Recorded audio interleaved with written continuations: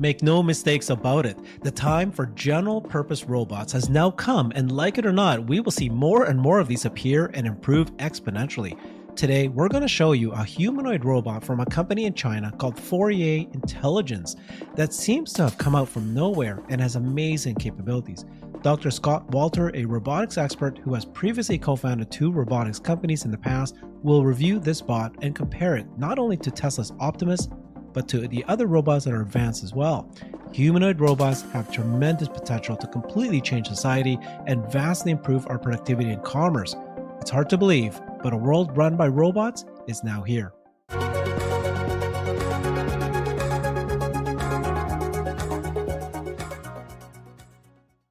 All right. Thank you, Scott, for joining me. I appreciate this. We've done this many, many times now. We've looked at 10 different robots. We've done deep dives on Tesla's Optimus bot.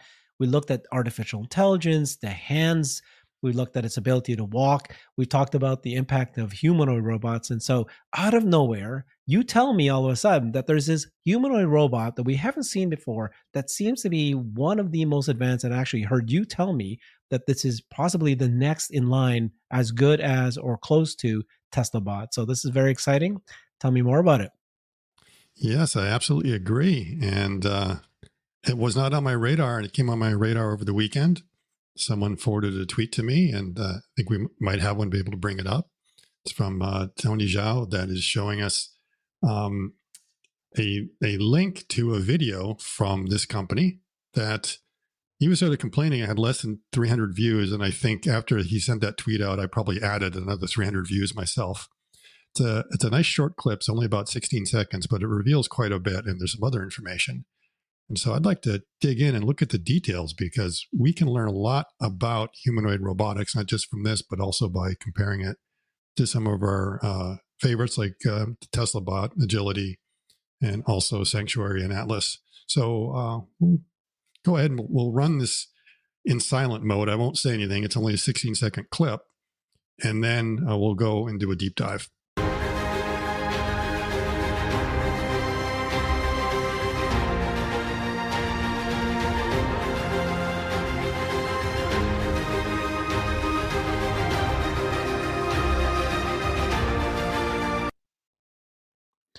Okay, Scott, it's still tethered. I see that it's tethered. So Yes. It's interesting, but okay. So let's, hopefully you can share more.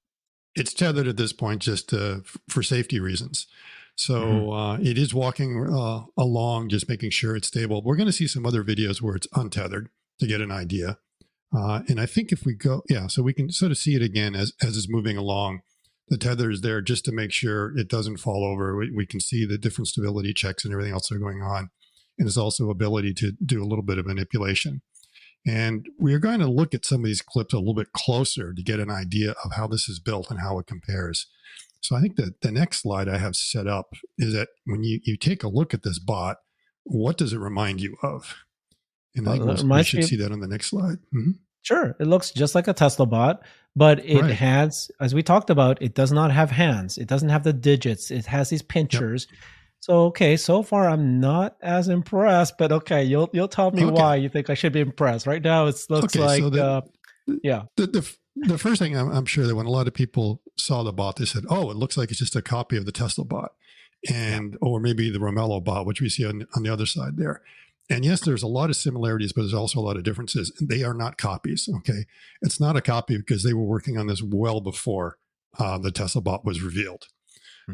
And we shouldn't be surprised that because we're going to have a lot of convergent evolution as people start building these devices from first principles. And they're all reading the same research papers, so we shouldn't be surprised that there's going to be a lot of similarities between them. But there's also a lot of differences that may not be jumping out right away. I want to kind of go in there right now and break it down and to see what are some of the things I actually like about this compared to some of the other bots, some of the design decisions they made that are very good. Now, of course, we can see they've gone ahead and they've done the same stability check we've seen. We even saw them do this with Atlas with a hockey stick, if you remember that. And the Romello was also doing the check that we saw in the video to see how well it's able to deal with kind of shock or suddenly, some outside force that comes in is able to stay up really quite well. So it's got very good stability, very good control. say, some of the better that I've seen out there for a walking mobile robot. Now we can advance on to the next slides and start getting an idea of how this is constructed kinematically and how it compares itself. So this is kind of a nice outline there looking at the arms. So if you look at the arms, you'll notice they are quite lithe. They're very thin. They don't have a whole lot of bulk on them. But the other thing you might notice, which is a little bit different than some of the others, is there's two things. On the next slide, we're going to see something, and that is how the kinematic axes line up. So if you draw a line through all the actuators along the arm and then coming up from the shoulder, normally where you'd want those two to cross is right at the shoulder joint. Mm-hmm. And you'll notice there's an offset there. So you can see the connection between the shoulder and the upper arm is this little dogleg link mechanism there. And from the standpoint of the kinematician, you hate that because it's hard work from the math standpoint. But mechanically, it gives you a lot of advantages, particularly advantage like when the arms are folded straight down, it gives you a bit more reach. And it's quite common to have that kind of offset in a lot of industrial robots and everything else. So that's sort of the first thing, which is a difference with the Tesla bot. The Tesla bot, we're going to see that's completely lined up. Then the next slide, we're going to see another little difference as well. So on the next one, you see this red line I'm putting there. That's showing you how the upper shoulder joint is mounted onto the torso. And this is at an angle of probably about 30 degrees. And about a year ago, when John Gibbs and I did a breakdown of what we thought the Tesla bot was going to look like before the AI Day 2, we were looking at the giant AI robot. Now, the next slide, we'll take a look at the giant AI robot. And one of the things I mentioned that I liked about what they had done in that design is their shoulder also was mounted at an angle there, about 15 degrees. And I said, that's about the slightest you want. You actually want to have probably between 15 and 30 degrees. And there's a reason for doing that. And it avoids a mathematical issue that in biomechanics they refer to as Codman's paradox, we would call it the polar singularity in robotics of having the arm sort of straight out like that. You want to be able to have access there. And this becomes kind of a mathematical instability if you don't mount it that way. So by doing this, you get much better access, or let's say mathematically things behave a little bit better. So if we go back to the slides, we'll notice when the Tesla bot was first announced, the original design, they also had that offset there.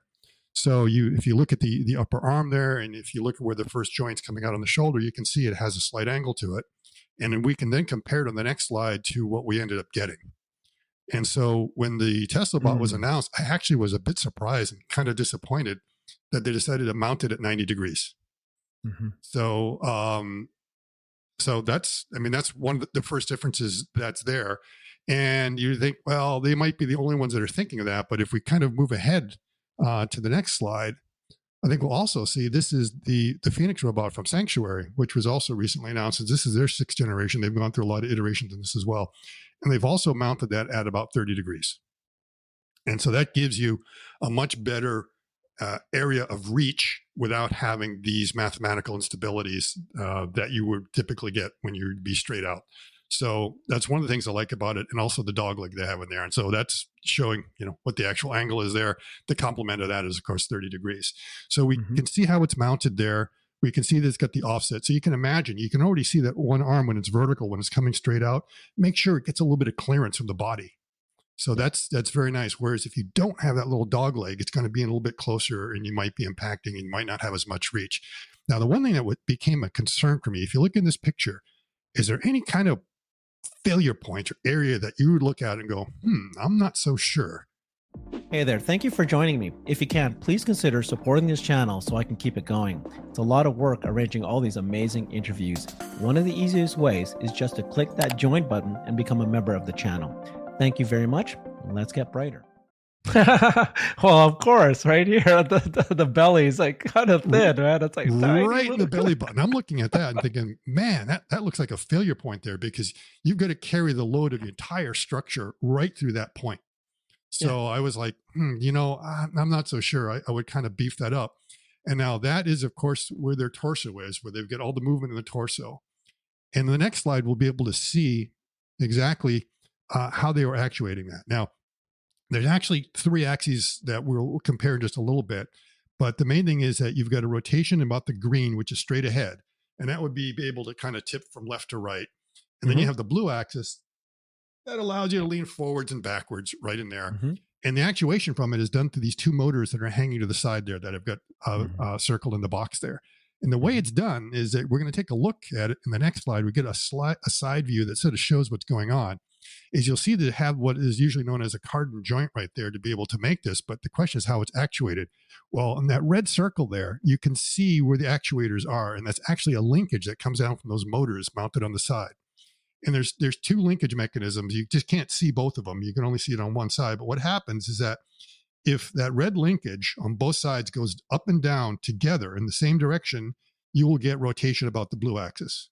Mm-hmm. And if they go in different directions, you get the rotation in the green. And we've seen this before. That's exactly how the ankle and the wrist works in Optimus. So we've seen this kind of mechanism before right there. And that's what they decided to do for the torso. But again, I'm looking at that and saying like, man, all the weight's gone right through there. And you might say, well, the human body is kind of designed that way as well. That's right. And everyone has lower back pain for a reason because everything kind of goes right through there. So that was one of the things I was kind of wondering about if they were going to change that. Now, we can go ahead and get an idea of other aspects of what we have here. And if you look at the chest cavity, that's like an impressive chest cavity and what's going on there. Mm-hmm. That looks like battery. To me, it looks like more like protection than anything else. Because you notice it's a cavity that seems to be empty. We don't see anything in there. So I think of it, it's almost like a big bicycle helmet, but for the chest. So when it falls down, it's not going to damage anything. It's going to protect the electronics that are behind it. So that's kind of a suspicion, or there's something else that it's going to be used for maybe down the road. But it does seem to have a lot more volume there than one would expect. Mm-hmm. Now, if we go ahead here, we can take a look at the head itself. And this is another difference. If you remember, Optimus, the head is completely affixed, does not rotate at all. Mm-hmm. And we can also see the harnessing that's on there, which is the green lines. And we can see in this case, we have that black cable, which is probably a power supply and may also be a way for them to be able to gather data. So probably their data and controls might be through that for now. So it's not necessarily wireless control. But I think if we go to the next slide, I'm going to, yes, there we go. Now that is a 3-axis head. So for those who were looking at it at first, you might wonder, well, where's the axis of rotations? Well, you can see the first axis down the bottom, the red axis.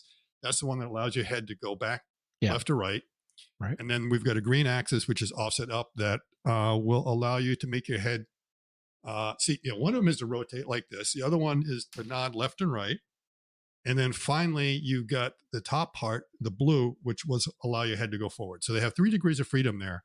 And so they have head movement, which is something Optimus does not have. Did you count how many cameras that they have? Because one of the reasons we said that Tesla Bot decided not to have, they have lots of cameras, 6, I think it was, but they could have, they didn't need to have the neck movement because you've got the cameras. It looks like they might just have stereo vision. So and here I couldn't quite see where the cameras were, but there was later on are some images that are showing that they may just have 2. So there may be a reason for them wanting to do that. And we'll kind of come back to that. Now, at this point, I also want to look at sort of the design of the arm. So you'll notice the arm has a lot of empty space in there, a lot of free area that's been freed up. It's not packed in with a lot of stuff. So it seems to be a very nice, compact design that will be very easy to put padding and other things around there, or maybe any other wiring or controls. Mm-hmm. And the elbow, you'll notice the elbow is a little bit different than the way it was designed in Optimus. So Optimus is actually using a linkage mechanism that we've seen. So we have these linear drive units that are used to make the elbow go. In this case, right at the joint itself. So Optimus actually has an idle joint. So there is no motor at the elbow. There is just a pin joint right there. And then back here in the biceps is this motor with that pushes a lever that makes it go back and forth. In this case, right at the joint, they built in the motor. And that seems to probably be an actuator with a certain amount of power, and we'll see a little bit more. Now, if we go to the next slide. Do you think, Scott, that means that they're designing this to be able to carry more heavier things because they have a motor right there? They're putting it there, and what they're doing is they're relying pretty much only on rotary motors. They do not have any linear drives, which is what we're going to see. Tesla Bot has a combination of 2. So in some cases, they have the linear drives. In some cases, they have the rotary drives. And in this case, you do everything with the rotary drives, but in some cases, they are using the linkages, which we will see. Now, if we run this video, I think there's a little video here. I want you to see something here. It's going to actually show the elbow joint right now. And so if you look at the elbow joint when it's running, and we can run this again a few times, I want you to look closely at the elbow joint, and I want you to notice the disc inside. It's spinning faster than the outer part, isn't it? You see how fast it's spinning? Yeah. It's definitely spinning fast on the elbow. That's showing you that it's geared. So we are seeing the rotation of the inner part does not match the outer part, which tells us, okay, there's some gearing going on there so they can get the torque that they need. They get more than enough speed, but that's how they're torquing it. So we're getting a little bit of an idea of what's going on there. Now, when you come out to the wrist, the wrists are tricky because you need to get the 3 degrees of freedom in there. And you also need to try to get them as thin as possible because a lot of times they just end up being very, very bulky. Now, the first axis on the wrist is the rotation of the hand this way. And that's usually very easy because it's along the arm and we can see the first axis is there. And I think if we jump to the next slide, we'll get a better close up here. Okay, we saw that once more. Okay, so we get a little bit of an idea here of the drive unit in the back, and then we can see the next unit here, which is going to be doing something with the movement of the wrist either this way or that way, and we can try to figure out what's going on. I think we go to the next slide. I've marked this to give you an idea what's going on. So you can see the red axis, which goes along the arm. That's going to give you your normal roll. Now, the green, you'll notice, is a little bit of a mess because the green motor you'll see is backed off there. And at first you might think, oh, it's rotating way back there, right? Almost like the wrist is broken back here and you have a rotary joint back there. It's like, no. What it's doing is actually rotating closer up to where the blue is. So if you follow that along, you kind of see there is a half circle there that's sticking out behind the blue axis or on both sides of the blue axis, which is actually the rotational point for that. So you have 2 axes of rotation, but the actuation is done through an interesting mechanism. And that is I've circled in green what look like socket wrenches. You see the upper socket wrench and the lower socket wrench that's there. That's connected to the green motor in the back. When that green motor moves in the back, those 2 go back and forth. And that motion there actually causes the wrist to pitch up and to pitch down. So the green is the pitch axis of this. The blue is the side to side, what we kind of call the yawing that you have on the wrist. And this is the axis you use the least. I mean, you can only get a little bit of rotation out of it. The pitching you use quite a bit. And then, of course, the roll you can do plus or minus 180. So the pitching is like, if you're lucky, plus or minus 75, maybe, not quite 90 unless you're really flexible. And the blue, like plus or minus 45.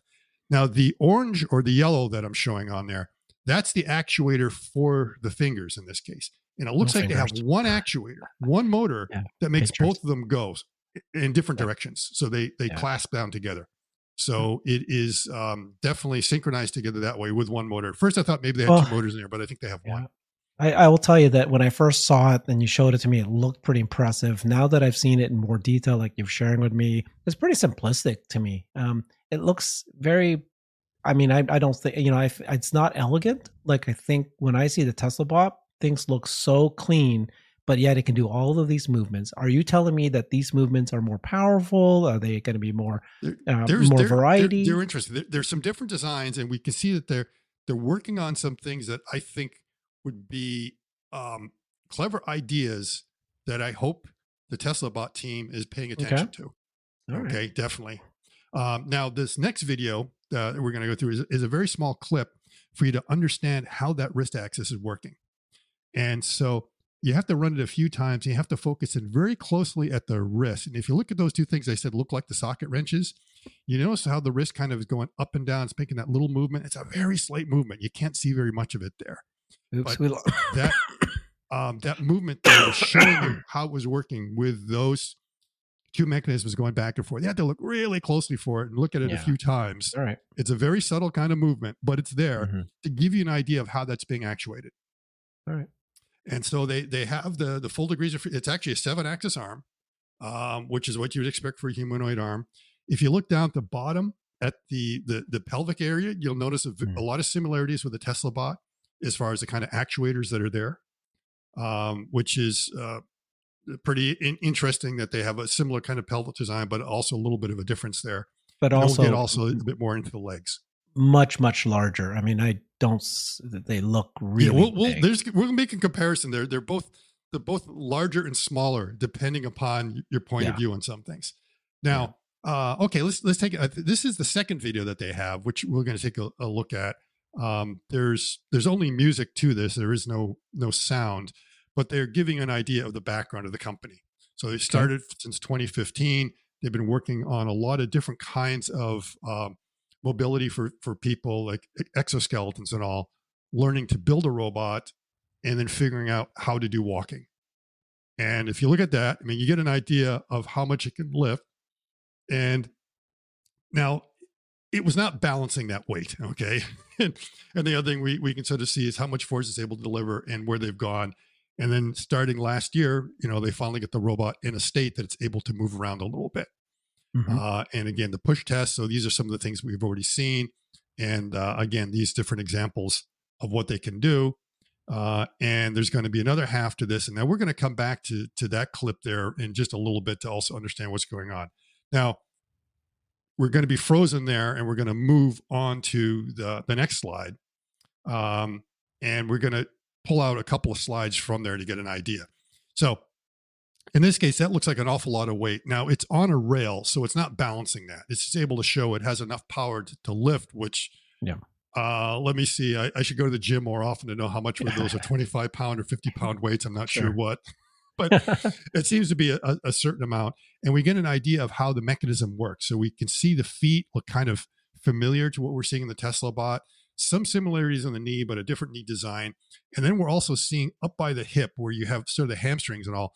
That was how the original Bumble C was designed, and also the Romella.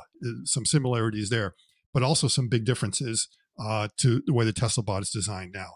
And if we go to the next image, I think we'll get an idea of some side views of how the legs are working. Okay, so what I want you to see is, again, the ankle mechanism has got 2 degrees of freedom. Again, we've got this cardan joint down there, very similar to what was in the torso, that has 2 degrees of freedom in different directions. It's going to have to be actuated somehow. And we have a simple knee joint with a lever that is actuating it. It's not as complex. It's a different mechanism design as what we have in the Tesla bot. But it accomplishes the same thing to be able to make the knee joint move back and forth. And now the next image, we will see, get a better idea of what's going on here. Now, the actuation of the knee is a little bit tricky to see because that really big motor in the back there, that is the knee motor. The motor is not at the knee. There's a joint at the knee, but there is no motor. There is a very large motor with a very big lever arm to be able to push this push rod that you may or may not be able to see in this image. In the next image, I try to highlight it a little bit.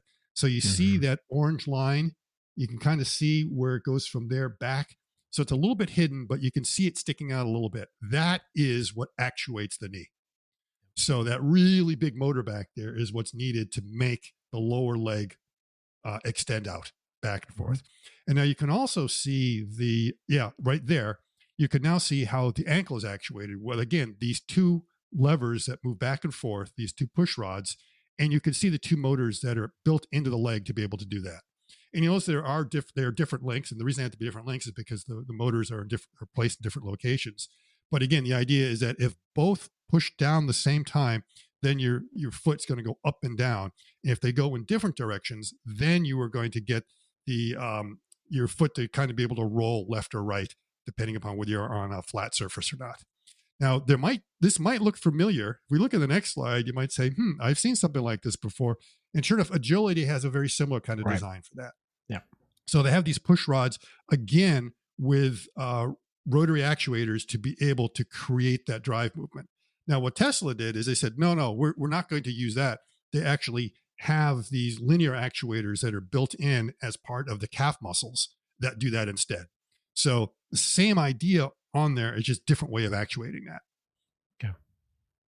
So now this is more of their. So now this is what comes next. Yeah. This is the new version. Mm-hmm. So you see they've made some changes. So some of the changes I thought they should make, when I saw this, I go, oh, they made a few changes. You'll see right there, it is not tethered. Mm-hmm. Walking pretty confidently. Now, the feet are still kind of flat, just like Tesla, just like agility. It seems like everyone has the same. No one's been focusing on the feet for some reason. We're not quite sure why everyone still wants to be this clumpy, kind of flat-footed thing.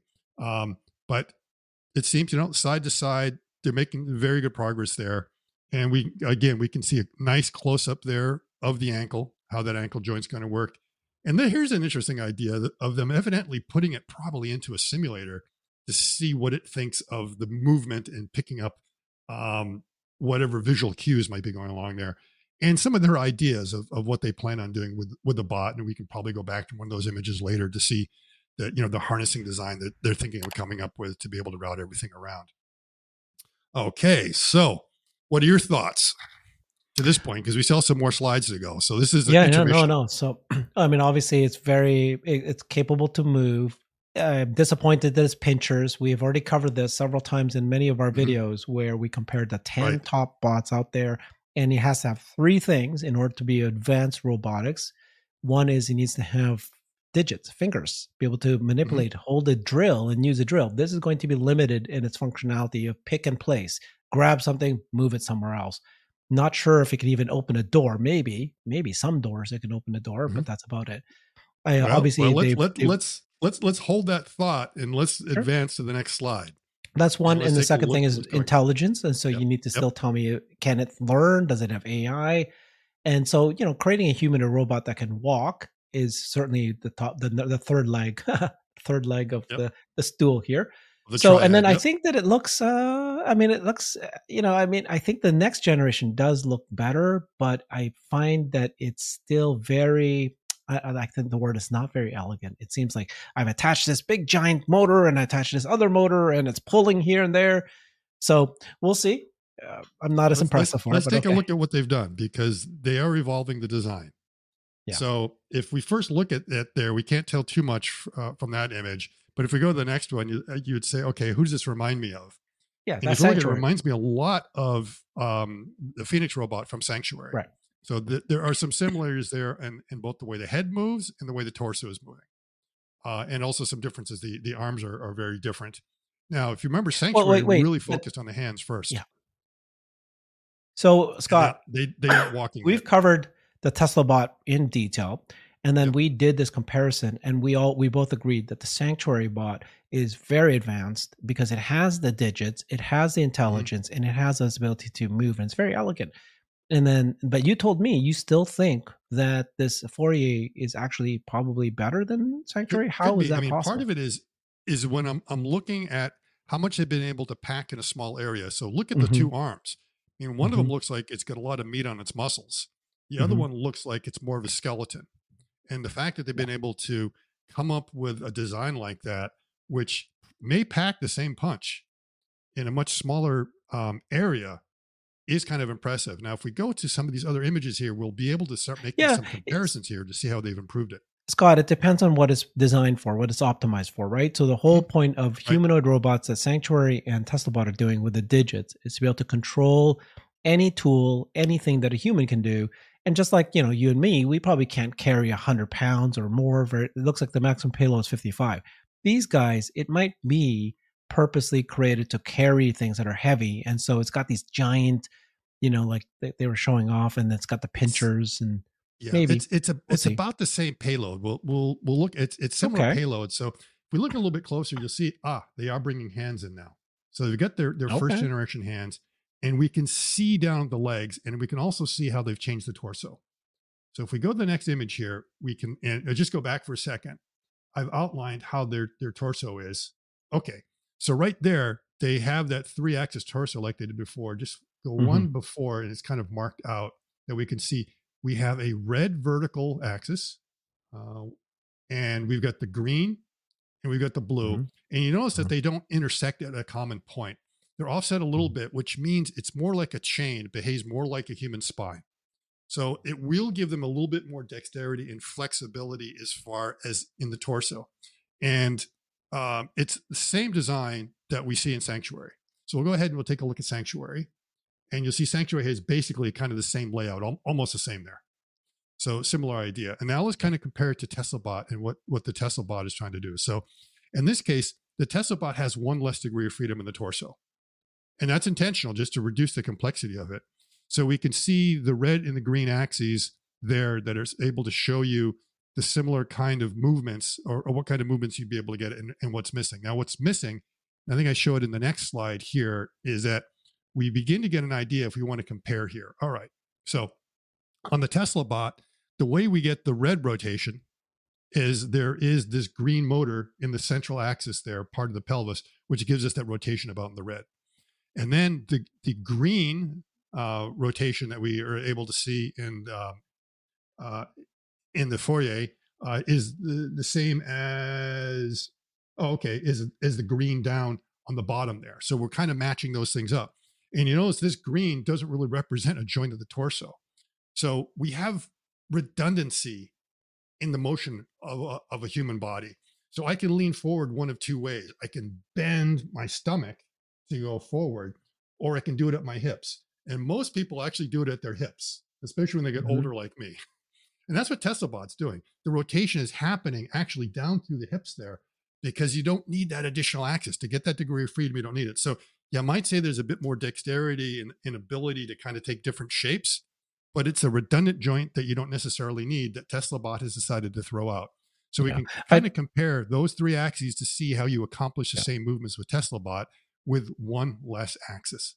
Yeah, what I would say is that while, generally people go, that looks much more expensive, that looks much more sophisticated, but in fact, more complex, but also Tesla purposely has stated that they are trying to create a very simple bot that's going to cost cheap and quick to make and scale. So they make thousands and hundreds of thousands of them.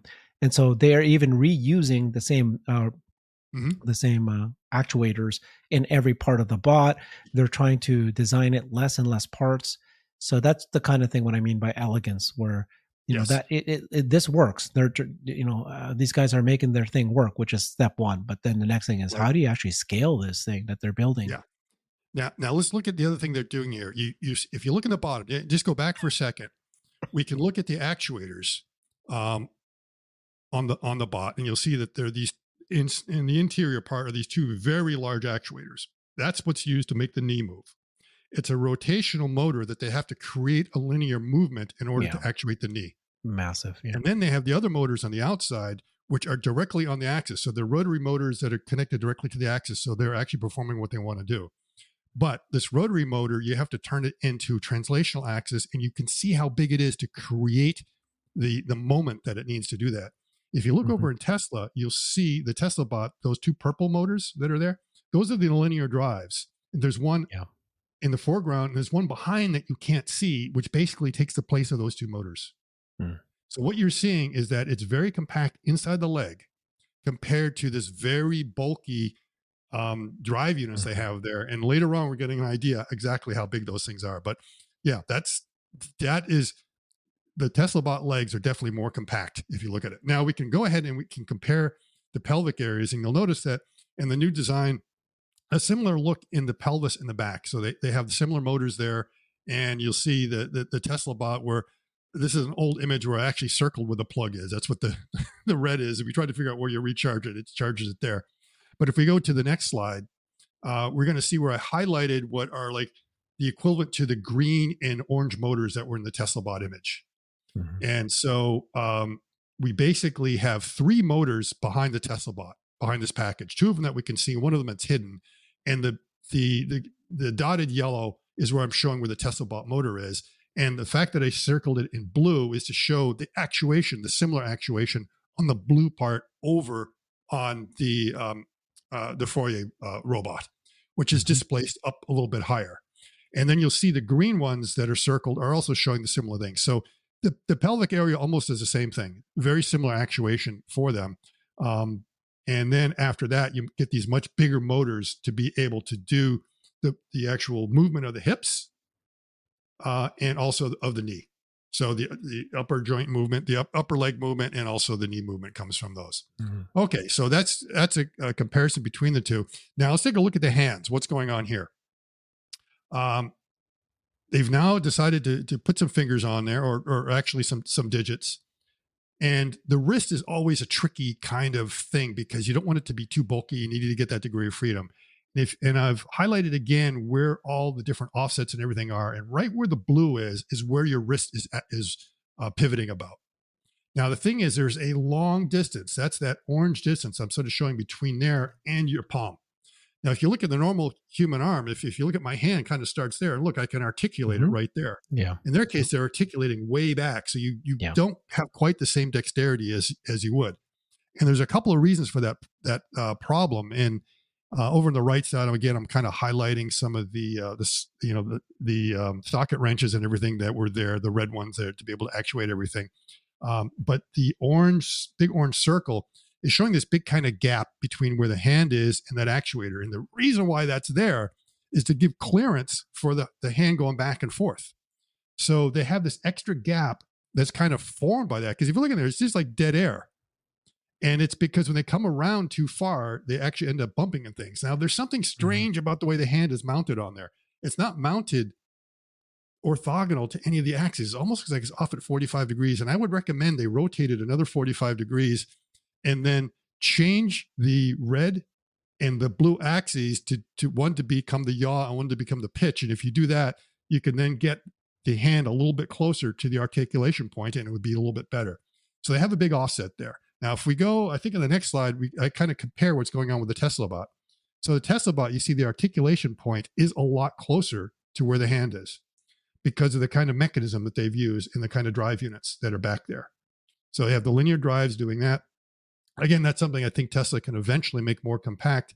This particular design is more kind of classic of the way a lot of industrial robot arms work. It may make the wrist a little bit bulky. And then if we go to, I think the next slide, we get a picture of how Sanctuary did. In Sanctuary, you see they also bring their pivot point very close to the hand. They did a little bit different. And so again, that's where it should be. So I think that's one of the deficits they have and definitely one of the advantages that we see in Tesla bot. And now the next slide, we begin to look at the comparison between the two. So I kind of highlighted some of the knuckles in there in green and in red. And part of the reason I did that is in the next slide, we'll remind everyone when we look at the hand from the Tesla bot, is that the human hand is made up of these distal phalanges, the intermediate, and the proximal. So basically you have 3 joints on your fingers that can move. What Tesla did is they fused the blue and the red together to make a single joint out of that. So they simplified it. They got rid of it to reduce some of the complexity of the hand. If we go ahead and take a look at what Fourier did, you will see they made the same. Well, first of all, this is Sanctuary. Sanctuary has full articulation there. Yep. They went ahead and said, no, we're going to do everything. So they're going to have a bit more dexterity there. If we look at what they did at Fourier, we'll notice, actually, maybe we should go back. I think I forgot my slide orders. Go back up. And where I kind of put them together, they also fuse them together. And we could probably go up one more image and it won't be quite so clustered there. Up again. Okay. I think we can see, if we look at the very ends of those tips are already curved and they're not articulated. So again, it's similar to tiny the little idea fingers. the Tesla bot did of They're not thin. having additional degrees of freedom there. Yeah. Okay. But we haven't seen the hands in operation yet. We've only seen that they have it, but we actually haven't seen it do anything. We've only seen what are these kind of little flapper joints, be able to pick up something simple. Okay, so now what's the comparison? So this is about all I could get off the website as far as it weighs about 55 pounds, which is similar to the Tesla bot and also the Phoenix, and about the same as the Agility bot. Its height is 165 centimeters. And in Imperial, I believe that is 5 foot 4 inches or 5 foot 5 inches, right around there, 5 foot 5 inches. And the walking speed is about what you're seeing. 5 kilometers per hour is going to be about 3 miles per hour, something like that. And they have, full 40 degrees of freedom on the body. And I'm not sure if that's including the finger joints as well. So that's also about similar to what we're seeing in the Tesla bot. And now the one thing I found rather interesting, you see where it says the maximum module peak torque is 300 Newton meters. What does that mean? So that means they have one servo there that's able to do that. And I'm sure that's the one in the leg. Now let's go to the next slide and let's compare that to Tesla bot. So these are the actuators in Tesla bot, and you'll see the biggest one there is 180.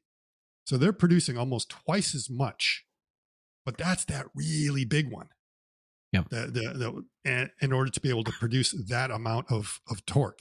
Now, this is an apples to oranges kind of comparison, because you notice the upper ones, they are in torque, Newton meters, whereas the bottom one is only in newtons. So effectively, the bottom one, the 8,000 newtons, is probably the equivalent, or is doing the same job as the 300 Newton meter one, but I have a feeling actually has a little bit more power and a smaller package. So that's why Tesla decided to not do everything with rotary joints, but to go ahead and also have some linear actuators.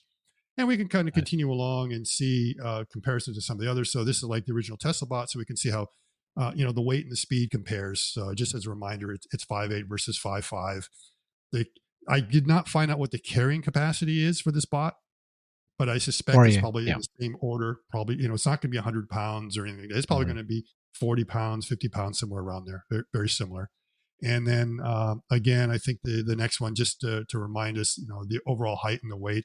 And then I also have some of the information of the other two bots, just again, so we can compare the technical details.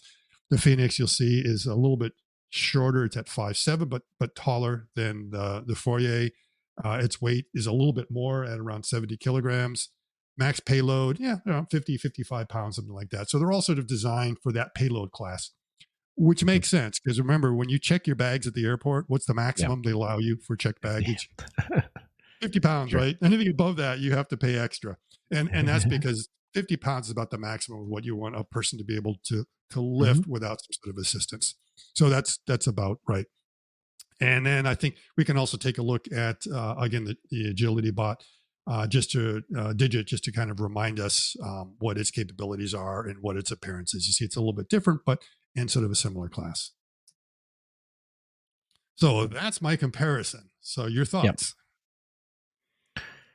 Yeah, I mean, obviously, well, the big thing is it barely has fingers, hasn't shown that it works, and then you haven't talked about intelligence. Does this Fourier intelligence, they call it intelligence, do they actually have AI experience? It sounds like that their background is creating these exoskeletons for helping people with rehab, but I'm not sure that this is their first foray into the intelligence. And so does Fourier intelligence actually have intelligence? I'm assuming they have some. Now, with this image here, if you look at the top, you can barely sort of see it at the very top what the vision system is. So again, it looks like there's probably no cameras to the sides, which is why they want to have the movement. So I think it's just two stereo cameras up top. It could be wrong. It may have a little bit more, but there's not enough information on their website to be able to tell. And this is like an early version of their next generation, because we can see the arms are not complete. So they're sort of sitting there, but there's no hands yet. So they were just probably using that to demonstrate it. But there was something else that was very interesting. Now, if we'll look at this, I brought this image in because you notice it's untethered. Yeah. So this is an untethered image. Remember earlier, I talked about that chest cavity. And if you look at a lot of the images of the chest cavity, you can tell when you look at them, there's nothing in there. There's some blinking blue lights behind there, which is probably the controls of the computer system. But there's also like a lot of empty area. And I'm looking at this. I would guess it's the batteries. Like they did put in the batteries, they were plugged in, and now that they put in batteries. I don't see them in here either. So even these, when they're moving around, if you look at some of the images in there, I don't see where the battery pack is. You need batteries. You need batteries. And that volume is smaller than I think the volume that you have in the Tesla bot for the batteries. So I have no idea where they're getting the power from, especially in this case. Now, some other cases, they had an umbilical that probably was able to provide the power for the test stands. That's what I was saying. But they are definitely doing some untethered, and some others where they are tethered, but they does not appear to be an umbilical to provide power. And at the same time, I can't really see, all right, where are the batteries? Now, if you look here, there is something orange in the back, and I'm not sure if maybe there's a battery pack that has somehow been stuck in the back, but it's not clear to me that the batteries are going into that chest cavity, because if that's where they're going to be, I would always have the batteries there, because the batteries are going to have a mass, and you want to test this with the same mass that you expect to have in there. So that's a mystery right now, is what's missing is like, where's the batteries? How does it get the power? And is it like a really small battery pack that's just enough to be able to do this walk? Because that's, if you could put like 1 or 2 batteries in there, but it's not going to last 8 hours. And Mhm. again, looking here at some of these, you can see it's tethered from behind to support it, but there is actually no power line coming in there that you No can tell. line. There's Yeah. no umbilical whatsoever. Hmm. All right. I mean, can I play this? Is there a video? No. Yeah. Well, yeah, these were No. just kind of some close-ups and give you some ideas. Again, looking inside that chest cavity, I do not see that there is any batteries in there at all. And Right. yeah, So that's great. No, that was wonderful. So we saw it was very impressive, like usual. You see this video of this bot going doing all these things, and you go, see, there's other bots. But the key thing for me is intelligence. It's one thing mhm, to have a humanoid bot that can walk, that can move. You need the intelligence. And unless you can tell me that this company has a supercomputer, they have a team of machine learning experts that are building neural nets, that they have ability to examine and learn its surroundings, be able to label things and move things, then it's comparable to physical. It's like Boston Dynamics. It can do these flips, but it right, has no brain at all. Now, Sanctuary, we did show in one of our previous episodes where it does have AI. You can verbally talk to Sanctuary and it will know what to pick up. And then there's 4 items on a table or on the ground, and it knew which one to pick up and move to where it goes. So they have been working on AI. So for me, it's still Sanctuary seems to be the next in line. But yeah, I mean, you know what I mean? yeah, It's not just the thing. I mean, so one thing is you need to create a bot and mhm, then you need to be able to mass produce it, mass scale. And so these guys are starting, they're beginning, they need to like tear everything back down. And then they can hire a factory in China to mass produce these things. And then they need to then partner with somebody to be able to put the brain in. But right now, you know, it's interesting, but it's nothing more to me, anyways. Unless you, that's my opinion. Unless you come, it's nothing more than, let's say, the Romella, UCLA bots that they're creating in the research and development lab that can do all this too. Unless you can tell me it actually can do certain functions already today. At least Digit, which is the one we saw with the green little guy, it's already functioning out there. It's already working, pick and place.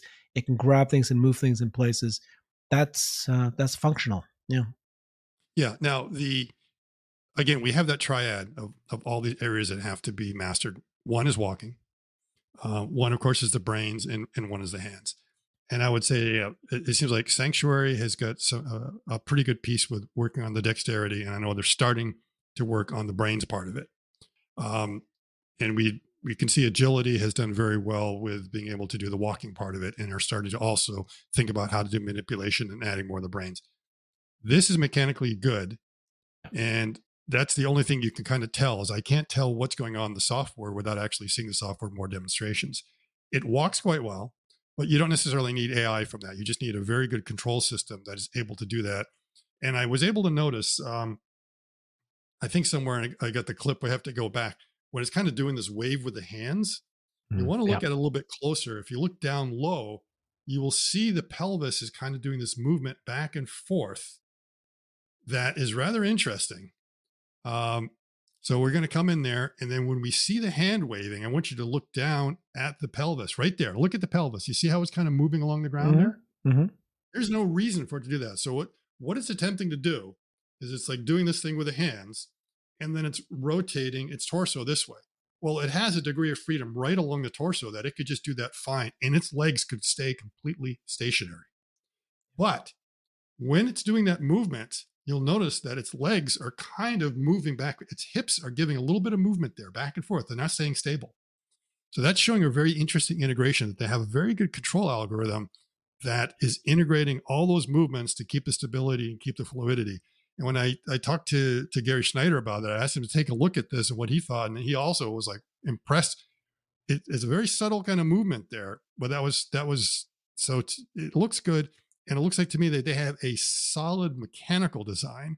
Right. They've done some good things with the actuators in some joints, some other joints not so much. So there could be improvements in the wrist area. I kind of like what they've done with the shoulder for sure. Yeah. Um, and again, I wish Tesla would go ahead and mount that more at like a 15 to 30 degree angle because everyone else is doing it. And I already thought they were going to do it and then they changed. Now, maybe they have a good reason because you see the original design, they were going to do that. And they just said, no, it's going to be okay out straight. So they may have, I'm sure they had some discussions about the reason why they've done that. They also work to make sure that the wrist has is very thin and it articulates where you want it to be. So those are the differences that are going on. There is a competition. And I think the last thing, there was one slide in there. And the reason I threw it in is, you remember a few weeks ago, I asked the Twitter community if the Tesla bot was available for pre-orders tomorrow, how many would you order? Right. And I put 1, 10, 100,000. And of course, who's going to do 1,000? You go to the Agility Robotics website and you go in there to find out more information. And one of the things they ask you is, how many would you need in your factory?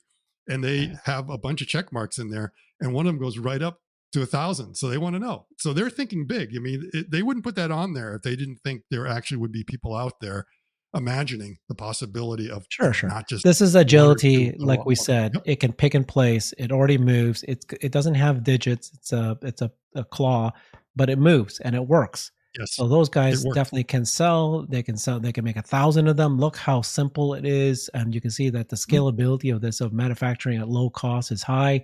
But it's very designed for a very specific activity, and it works. So no kidding. They will do 1,000 of these. You can see the website what it is. It's like moving totes around and everything else. It's a lot of pick and place kind of operations. They're thinking big. And what that means is that all these companies that are building these bots aren't thinking that they're just going to sell onesies and twosies here and there. Yeah. They're imagining that once they get everything going, once they get it to scale, companies are going to want dozens and dozens, if not hundreds and hundreds of these bots. And that's something that everyone needs to be aware of, that, as Farzad likes to say, the robots are coming. No, the robots are here, like we just said, right? They are here. We're going to see many, many of these come out. But it's very important for us to actually look closely, like you just did, not only in the mechanics. You can't be fooled by this thing walking. That's kind of table stakes at this point. It's the intelligence. That's the only bot that's going to be able to take over the vast majority of jobs. Agility, like we said, Digit will be able to have many jobs. There's going to be so many that's going to be replaced. I'm sure this company will have its place, but I would not at this point consider to be at the same echelon. The brain is what matters, right? The brain is what matters. The brain is what matters, yes. It can walk around in can you say to it, can I tell my bot, go from my front door and walk over to Scott's house, which is, block away, open their door, put in the beer in the fridge? Well, Tesla bot could do that because it has the ability to actually do occupancy network. It knows when some part is like there's a bush there and I better not hit the bush. It knows how to walk up and down stairs because it knows it is stairs. It knows the direction where to go. All that stuff. It knows how to open the door. And if it's a different kind of door than all the other doors, once you show it how to do it once, it'll know to do it in that particular door. As opposed to, let's say, Boston Dynamics, where they had to code it with QR codes to tell it to push the door open, but that's all it could do. So while you're wowed by these demos, when you understand how it actually breaks down, it's not that impressive. So, So I would say still Tesla bot way ahead. I'd say Sanctuary, the one that has an AI capability there. And I think you told me the Sanctuary is funded quite a bit by They've got good solid funding. They're on good funding ground. Yes. Yeah. These guys look like that they were built initially from the exoskeleton to help with rehab, patients in rehab. So their really focuses on the mechanics. Now that they moved to humanoid robots, the focus is on the mechanics. And they need to partner with an AI company, then great. I'm sure that would be their plan. But right now, it's interesting R&D. Yep, it is. Okay. Thank you, Scott. Appreciate this. This is good. We're going to do more of these as these robots come, and we're going to keep reviewing all of them. And maybe I was a little critical. I'm sure I shouldn't have been. Obviously, any work is way more than it takes. I shouldn't just discount how much effort these guys put in and how advanced that they are compared to 90% of other robots. So yeah. And when I looked at it, I mean, it was definitely something that we should have on our radar. We should understand it, because you want to see what some of the design choices are and how things could be improved and evolved to be able to understand when these next opportunities come along. And when I looked at it, there's only 16 seconds. And, I'm famous to take 16 seconds and turn it into 16 hours. Yeah. it was way more than I could put in any tweet thread. So I'm really happy that to come on to be able to talk about it, because really the only way we could do it any justice is to have a video to sort of discuss what's going on, to understand the mechanics, to understand the design decisions. Thank you, Scott. And yeah, there's a little bit of a competition going on out there, and competition is good. So hopefully that means the Tesla bot team will be a bit more open with what they're doing very soon. Other bots you want us to review and break down, send them our way, and we're going to do the same thing and compare everybody one by one. Thanks, everybody. Thanks, Scott. Absolutely. Yeah. Thank you, Herbert.